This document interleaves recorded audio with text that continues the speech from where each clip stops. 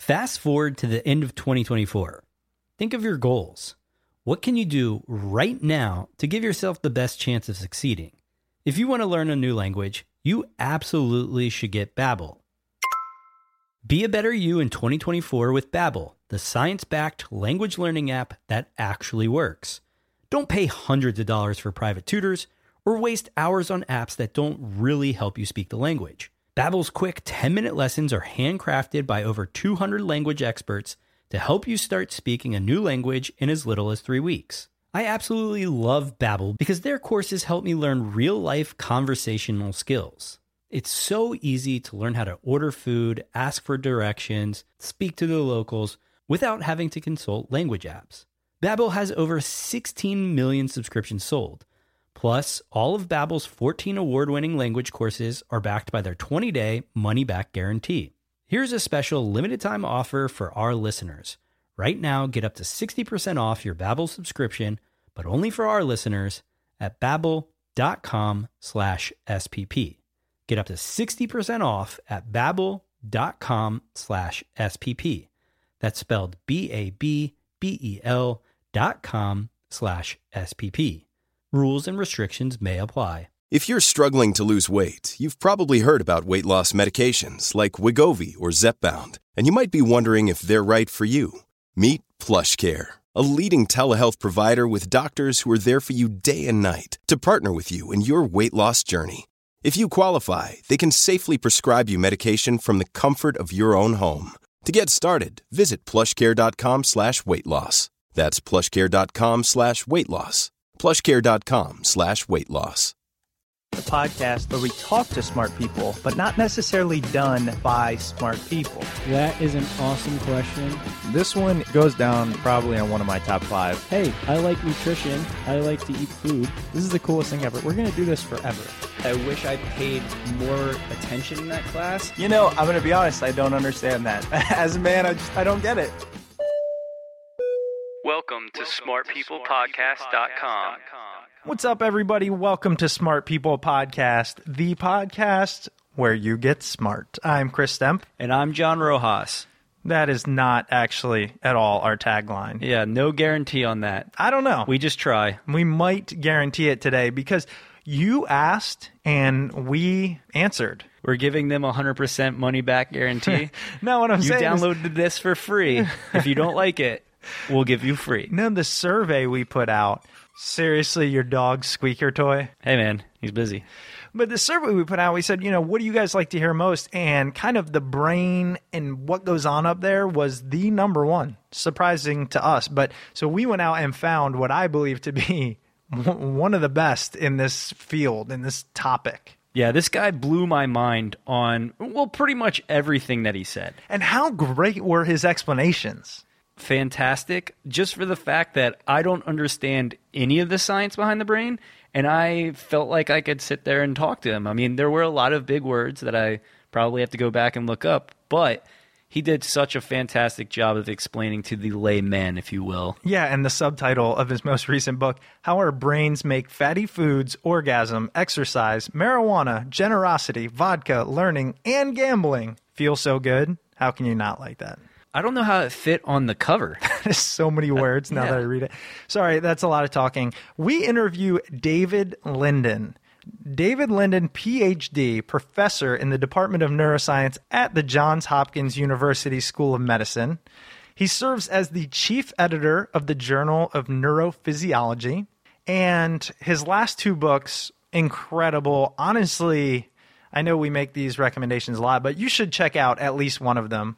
Oh, and he also won a silver medal in science from the Independent Publisher Association. So kind of a big deal with his writings. David's written 2 books, The Accidental Mind, How Brain Evolution Has Given Us Love, Memory, Dreams, and God. The one Chris mentioned, The Compass of Pleasure, How Our Brains Make Fatty Foods, Orgasm, Exercise, Marijuana, Generosity, Vodka, Learning, and Gambling Feel So Good. It's really incredible stuff. So we're just going to turn it over to him because I know you're itching to. Check us out at smartpeoplepodcast.com. Sign up for the newsletter. Most importantly, tell a friend. If you like it, there's probably others that like it. We're seeing a lot of people subscribe. We're approaching 2 million downloads, which is bizarre. And we just appreciate your feedback, hearing from you, getting crazy guests. Enjoy David Linden.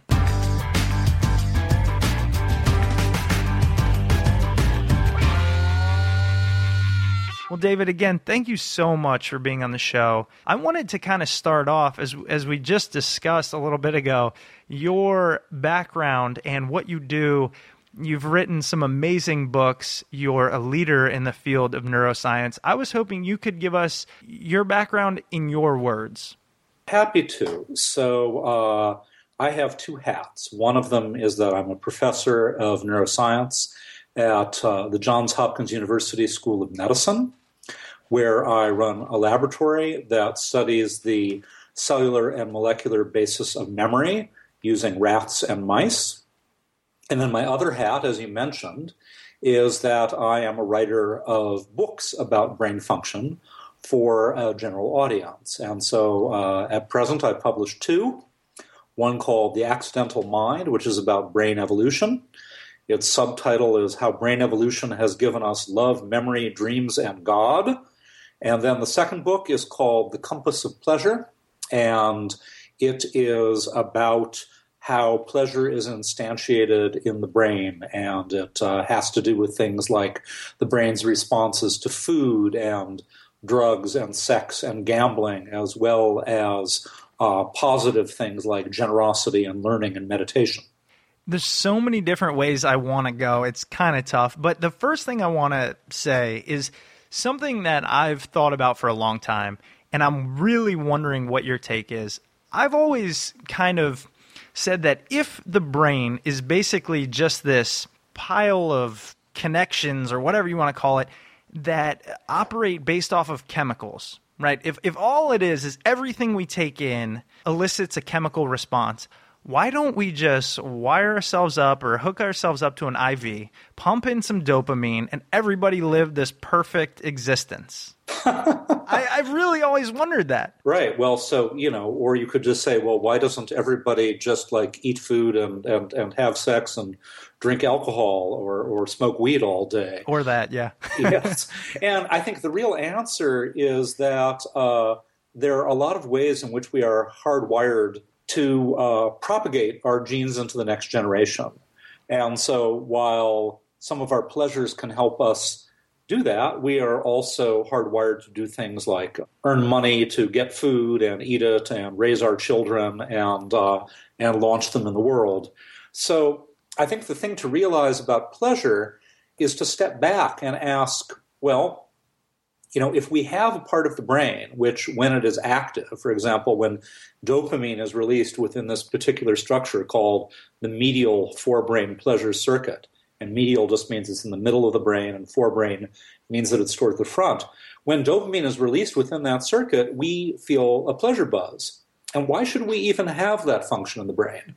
Well, really, the reason is so that things like eating food and drinking water and having sex are pleasurable, so we will be motivated to do them again and again so that we can survive and get our genes into the next generation. Ultimately, pleasure is a very evolutionarily ancient thing, and it's there to motivate these very basic evolutionarily adapted behaviors.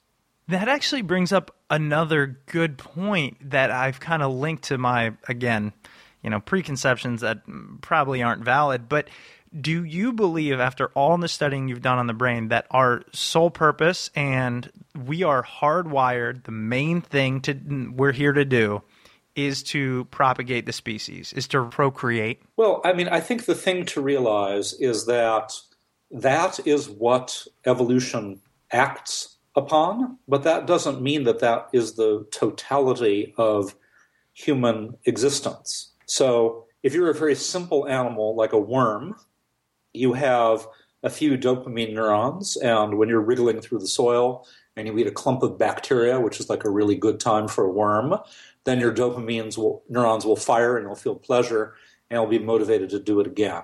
And for a worm, you have very little capacity to learn, just a little bit, and most of your actions are fairly hardwired. For humans, it gets much more complicated. We have this evolutionarily ancient pleasure circuit that is there so that eating food, drinking water, and having sex are pleasurable. But clever us, we figured out a couple of things. One thing is that we figured out how to activate it artificially using things like nicotine and alcohol and cannabis and cocaine and amphetamine and heroin, things of that nature. So we figured out how to short circuit it with substances. And some other animals have figured out how to do this too. But I think even more importantly, when we start to think more philosophically about the meaning of human existence, a lot of it is motivated. A lot of what makes human existence so interesting and rich comes from the fact that this very ancient pleasure circuit is interconnected with higher areas of the brain, having to do with social cognition, emotion, motivation, and memory. And as a consequence, for us, entirely random things that have no evolutionary survival value at all can be pleasurable, right? Celebrity gossip is pleasurable. Does it help us get our genes in the next generation? Not at all. The sport of curling is pleasurable. Next generation, no, it's not. Even ideas can activate the pleasure circuit in a human, even ideas that are counter to the things that we normally think of as fundamental for our survival. So, for example, a mouse can get pleasure by having sex or eating food, but only a human can get pleasure out of abstaining from sex or fasting if they have a certain set of religious or political or social cultural ideas surrounding those acts. So it is the ability of this ancient pleasure circuit to interface with these higher areas of the brain that I believe is ultimately the basis of so much of what is rich and interesting and wonderful and not easily explainable in evolutionary terms in human culture. That's absolutely fascinating. And that kind of leads into one of the questions that I had for me, and I know Chris. Gambling sends off such a rush, but there are people that when I talk to about gambling, they're like, oh, I hate gambling. The feeling of losing or winning is both awful to me. I don't enjoy it. How are some people driven by certain pleasures and others not? And like what you just said about the religious aspect of things, from abstaining from sex, actually releasing dopamine. Well, so that is a great question. The short answer to the question of, well, why do some people take pleasure in gambling and other people it does nothing for or is actively aversive, why other people take their pleasure from eating fatty food and other people take their pleasure from, alcohol. In truth, in a broad sense, we don't know. We really don't know what it is that causes people to focus in on particular pleasures. Now, what we do know is something more general. We know that the propensity for addiction, whether it is addiction to a substance like alcohol or food, and obesity most of the time, 90% of the time, is essentially food addiction, or to a behavior like gambling, all of this propensity to addiction, about 40% of the variation of that is accounted for by the genes that you inherit from your mother and father. Now, there's no single addiction gene, but not surprisingly, some of the genes where if you inherit a certain variant, you're more likely to be an addict, those genes involve dopamine signaling. So, for example, there's something called the D2 dopamine receptor, and if you inherit a certain variant of it, then you are more likely to become an addict in general. But it doesn't tell us whether you are going to happen to become a gambling addict versus a food addict versus a heroin addict. And the one thing that we do know is that while there are a lot of people who have one addiction or another, there are also a lot of people that have a generally addictive personality. So, for example, if you go to a casino and you find the people who are gambling uncontrollably, those people will have a much higher incidence of other addictions like food or alcohol or tobacco or cocaine, for example. With a lot of people that are addicts, when they give up, say they're a drug addict and they kick something and are they just replacing it with some other feeling that they're addicted to? I mean, whether it be exercise or meditation or something like that, do they need to replace that addiction to get rid of the quote unquote bad one? Well, so that's a great question. So it turns out that these variants that you inherit that make you more likely to become an addict, they actually all function by dampening the signaling of dopamine within the brain's pleasure circuit. So, for example, I'm lucky enough not to have an addictive personality, and I can go to the tavern and have 2 whiskeys and feel happy and be done. And my friend Ned, who's fictional, who I've just made up for this purpose, he, in order to get the same amount of pleasure that I do from 2 whiskeys, he might have to have 10 whiskeys, right? Because he inherited gene variants that make his dopamine system less efficient. Now, back to the question of what happens then in the course of addiction. Well, it turns out if we were to do an experiment, let's say that we had an alcohol addict and a gambling addict and a sex addict, and we had them write the story of their addiction. But then before we read it, we hired someone, say an undergraduate who worked for not very much money, to edit out all the words that made specific reference to sex or heroin or gambling. What we would see is that what's left is the same story. And the story goes like this.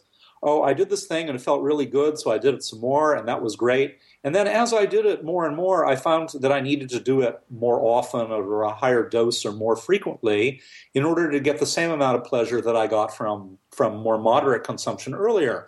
And then as time went on, something even more insidious happened, and that is all my wanting was transformed into liking. That is to say, the pleasure all leached away.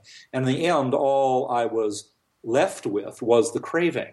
And so what you find is that late-stage addicts, whether they be to heroin or anything else, are no longer doing their addictive behavior because it brings them pleasure. Rather, they're doing it to avoid the withdrawal symptoms so that they can not have a panic attack, so they can fall asleep at night, so that they can not feel itching or uncontrollable anxiety or so on.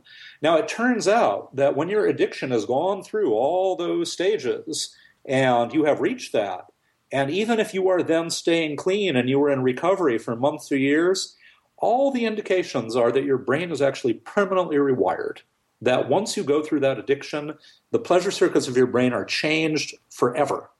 And this is part of the reason why relapse of addiction is so common, why it's so hard to kick addictive behaviors. So to get then to your question, well, are people just replacing one thing with another? Well, not everyone does, but in a way it can be a good thing to do. So we all need a certain amount of pleasure, and the best strategy is to take a lot of different pleasures, both your vices and your virtues, and to partake of a large number of them moderately.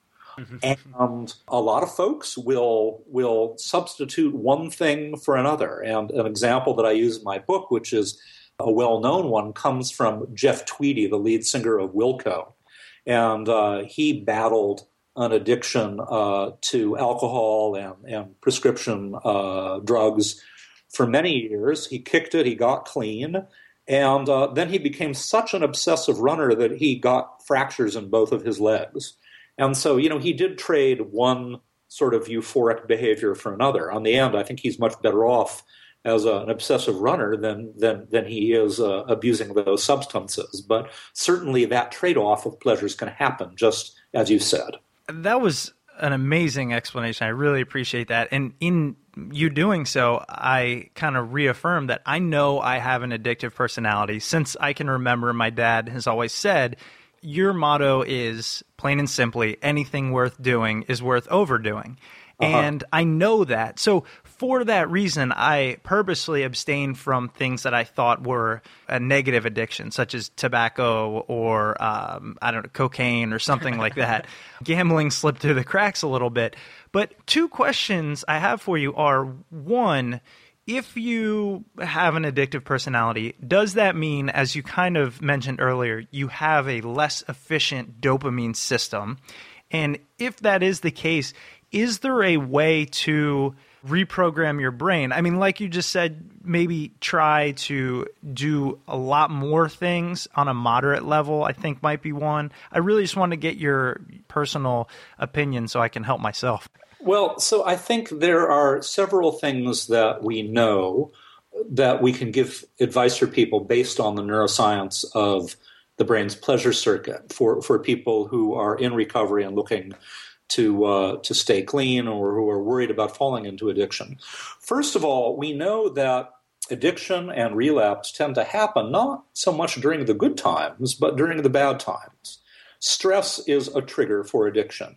And you might think, oh, now he's taken off his biologist hat and he sounds like a psychologist. But the truth is we know a very explicit biology that underlies this. So, for example, if you have any one of a number of different kinds of stress, if you have an argument with your sweetheart, or if you're sacked from your job, or if you're fighting off a flu, all of those things are stresses, and they will all cause your adrenal glands that sit on top of your kidneys to secrete stress hormones, and those stress hormones will pass into your bloodstream, and they'll pass into your brain, and they will bind receptors on neurons within your brain's pleasure circuit, and they will set in motion some biochemical changes that will ultimately make you crave. So what does that all mean for someone who's wanting to stay clean? It means that what you need to do is to actively engage every day in stress reduction behaviors. No one can live a stress-free life. There are always stresses in life, no matter how lucky you are. And so if you know you are at risk of developing addiction or relapsing, then you want to, into your daily schedule, put something that you know is a stress reducer for you. And that could be playing with your dog, it could be going for a run, it could be prayer, it could be meditation. Lots of different things work. There's no one thing. But actively engaging in stress reduction is something that we know is a good strategy for reducing the probability of relapse. And as we said, spreading your pleasures around, incorporating both vices in moderation, but also virtuous behaviors that we know are rewarding, like doing charitable work and learning, both of which we know activate the brain's pleasure circuitry. These things are also good. I keep thinking about the fact that when I come home, or I know when John comes home, or my fiance from a stressful day of work, the first thing most people, a lot of people, I don't want to generalize, tend to do is go to that vice and say it's, most easily because it's legal and everything, alcohol. Do we seek to get to a certain level of pleasure? I mean, are we just trying to self-medicate through things, through, drugs or whatever they might be, just to reach a balance almost in our brain? What I can say is that when you have that stressful day and you come home and those stress hormones are circulating and they're acting on your brain's pleasure circuit, it's making you crave. Whether that you want to call that self-medication or seeking some balance or not, I don't know. I mean, I'll just describe it in terms of the biology and leave it at that. It brings up something that I think is important, though, to mention. Well, so first of all, if 40% of the propensity for addiction is genetic, that leaves a whole lot of other 60% of things that can happen. And stress is life stress, actually even starting in utero. So if your mother was stressed while she was carrying you, you actually carry a higher rate through your life of propensity for addiction. But throughout your entire life, stress is the number one non-genetic thing that contributes to addiction. The other thing that we should keep in mind is, you might think, well, if addiction is bad, and it's genetic, why hasn't it just been selected out over the years? Why does it still exist at all?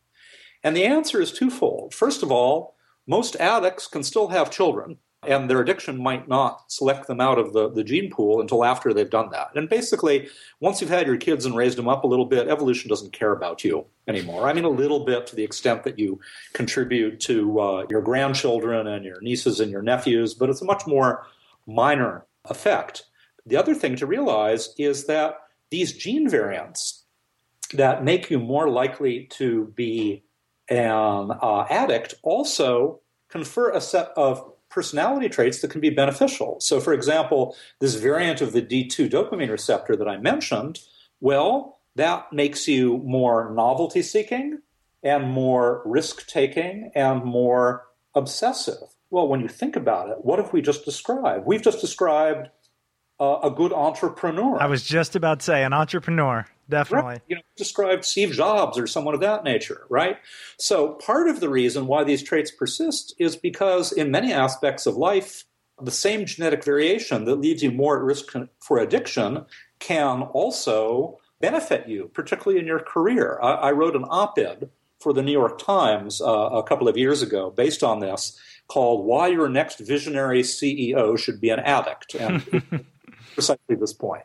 I want to ask you, first and foremost, because I really think, and I know you are one of the most well-studied, well-versed in this realm, how much do you think we actually know about the brain? I mean, if you could put a percentage, say, 100 being we know everything there is, where do you think we stand as a species, as a science?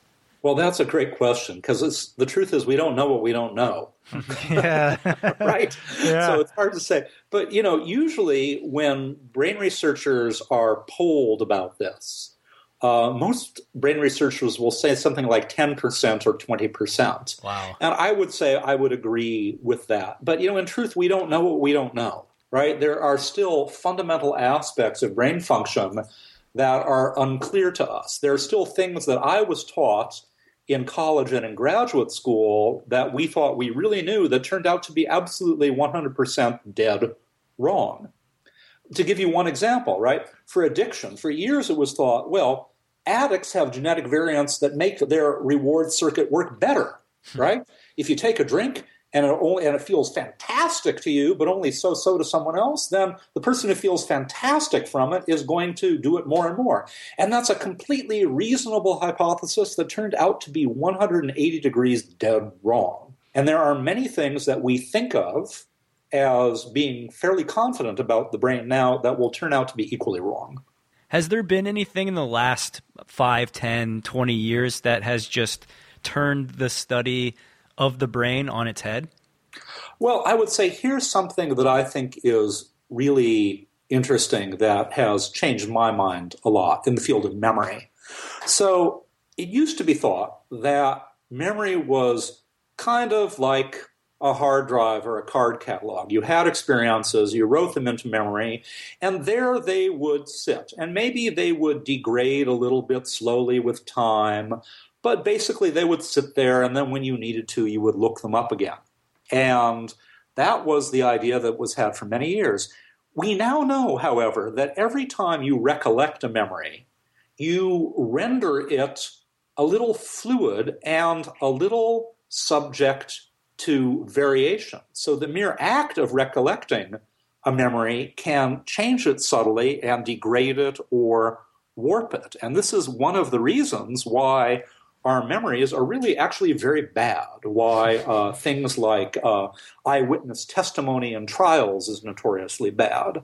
It turns out that if you ask someone, like in a police station, to recall something many, many times, and you are kind of feeding them little clues and ideas about the way they should be thinking, then you'll change their memory. And it's not, you are literally changing the way it's encoded in their brain. I think that is a fundamentally new idea that has come out in the last 15 years.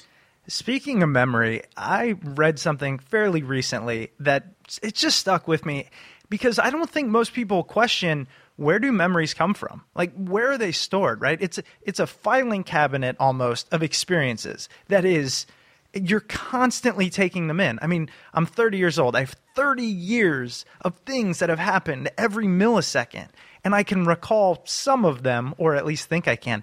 Is there any way you can, in layman's terms, describe how memory works? How can I recall something from 20 years ago? Well, this is still very much a mystery, but the general idea appears to be this.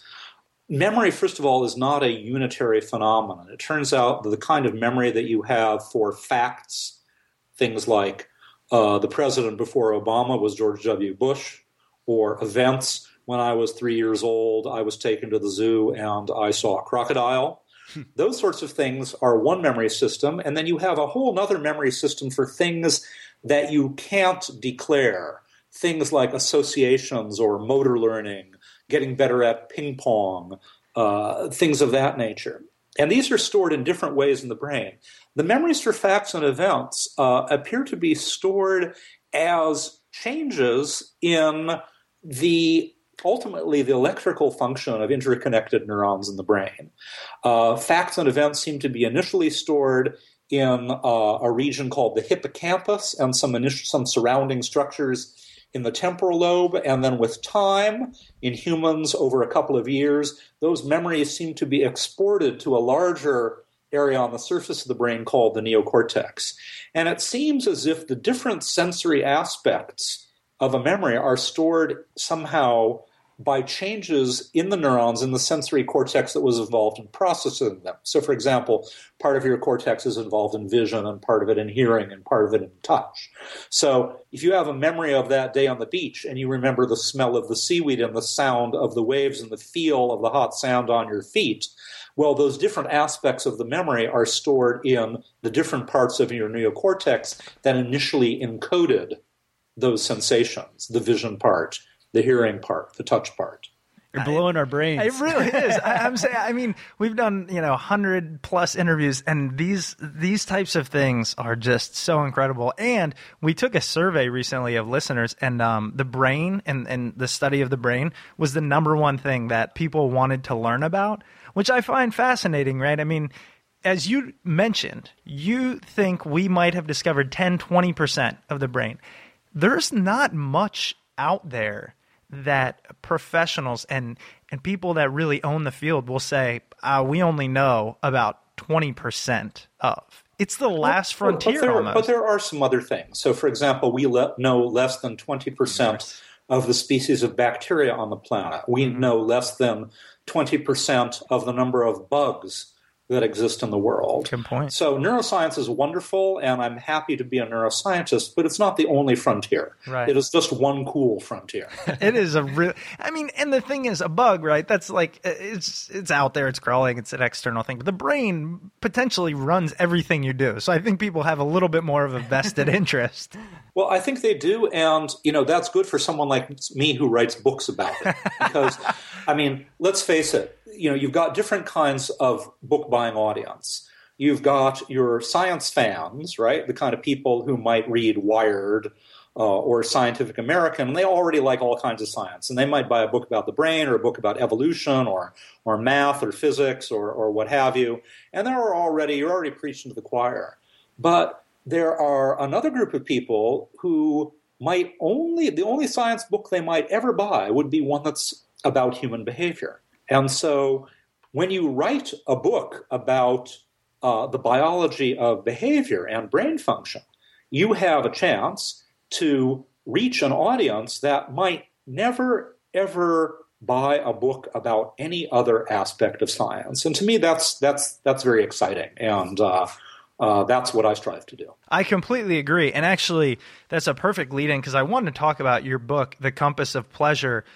I mean, phenomenal book. This interview is just a snippet of what you cover. And so many people, it's such a personal topic because it's part of their world, how they interact, why they like certain things. What did you find most interesting through writing the book? What did you work through and in the end go, wow, that was awesome? Well, that's a great question. I think for me, one of the most interesting aspects of writing the book was having the realization of how central the experience of pleasure is to our humanity. This guides us in all kinds of ways, and it is central also to how we conceive of other people, right? So let me give you an example, something that I encounter all the time. These days, most people are willing to say, well, something like alcohol addiction is a disease, right?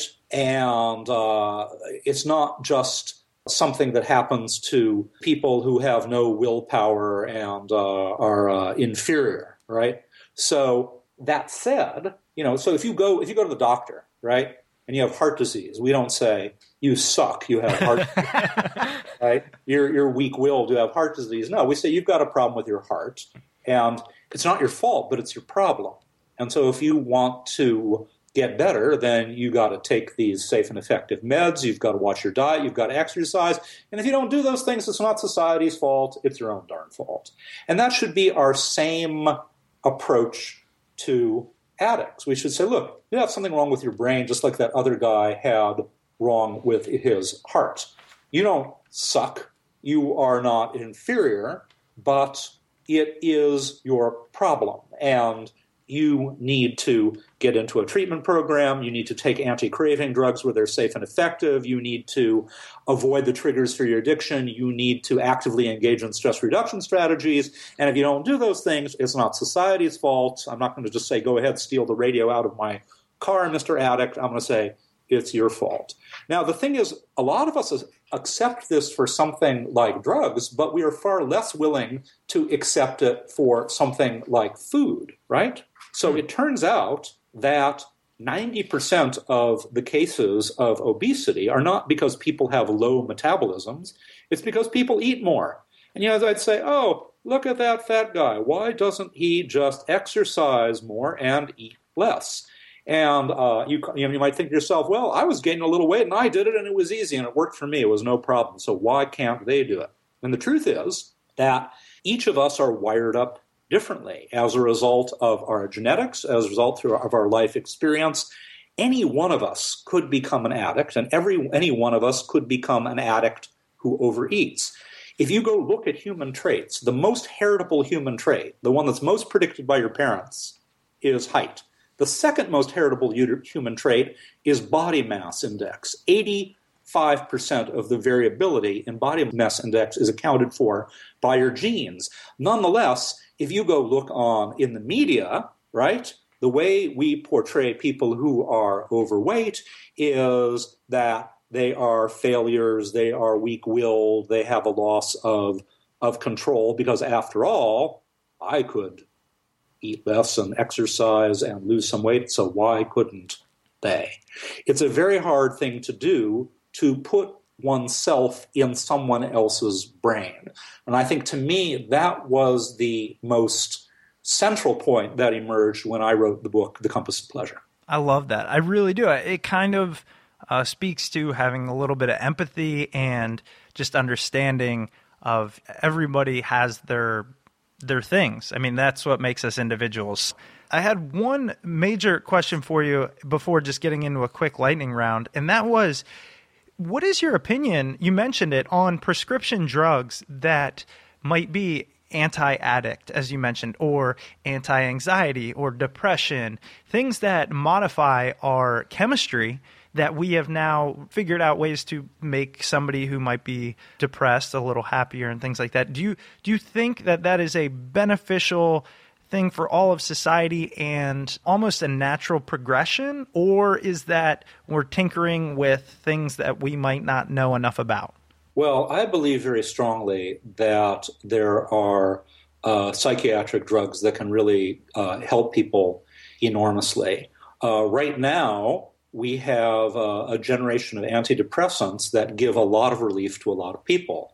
They don't give relief to anyone. There are some people who are essentially immune to the benefits of the modern antidepressant drugs, the SSRIs. But I'm old enough to remember the bad old days when there really weren't any effective antidepressants. And the thing we have to realize, and I am the son of a psychoanalyst, so I grew up very much in this tradition, is that these antidepressant drugs work by changing the brain. Talk therapy, when it works, also works by changing the brain. The fact that one works and the other works, these things, it's not like these things are completely irreconcilable. But what happens is that people who are severely depressed, when you try to benefit them from talk therapy, a lot of times they are in so much pain that they can't even get traction with talk therapy. They can't focus enough to get the benefit of how that works. And for a lot of people, taking a modern antidepressant drug can dull the pain enough, even if it doesn't completely relieve it, enough that talk therapy can start to get some traction. Like wheels spinning on an icy road, they can start to bite, and then the two can work together.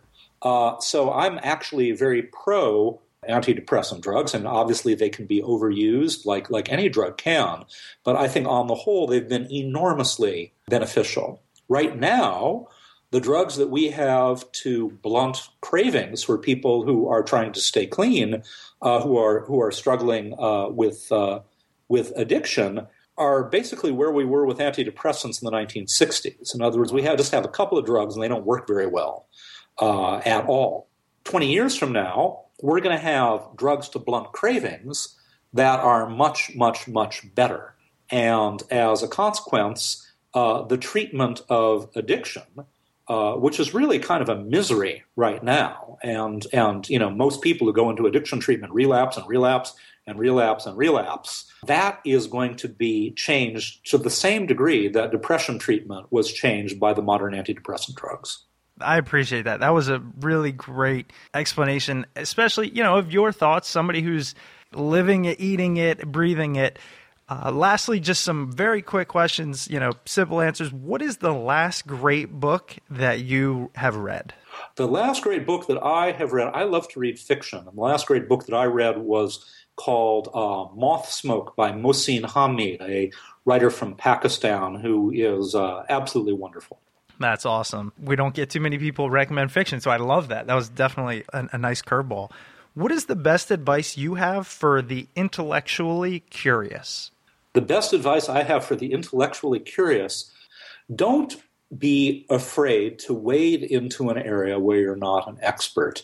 The problem with experts is a lot of times they grow up in an environment where they only talk to other experts, right?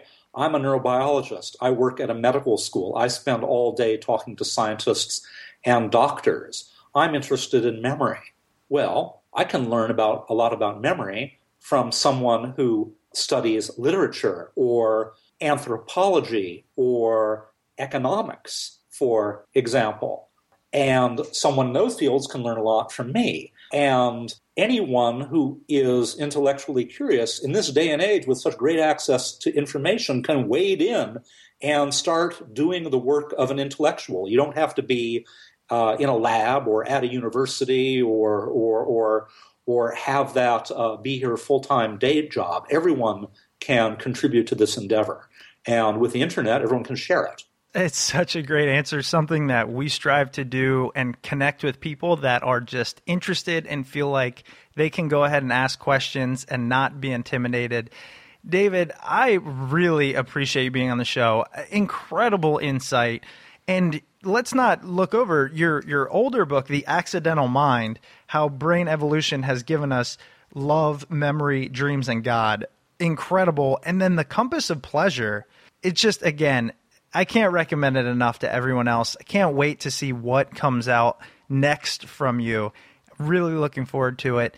Where else can people go learn about you, what you're doing? Are you writing more for newspapers or magazines or on a blog, anything like that? Well, one thing people can do is they can go to my website, which does have a very intermittent blog on it, which is davidlinden.org.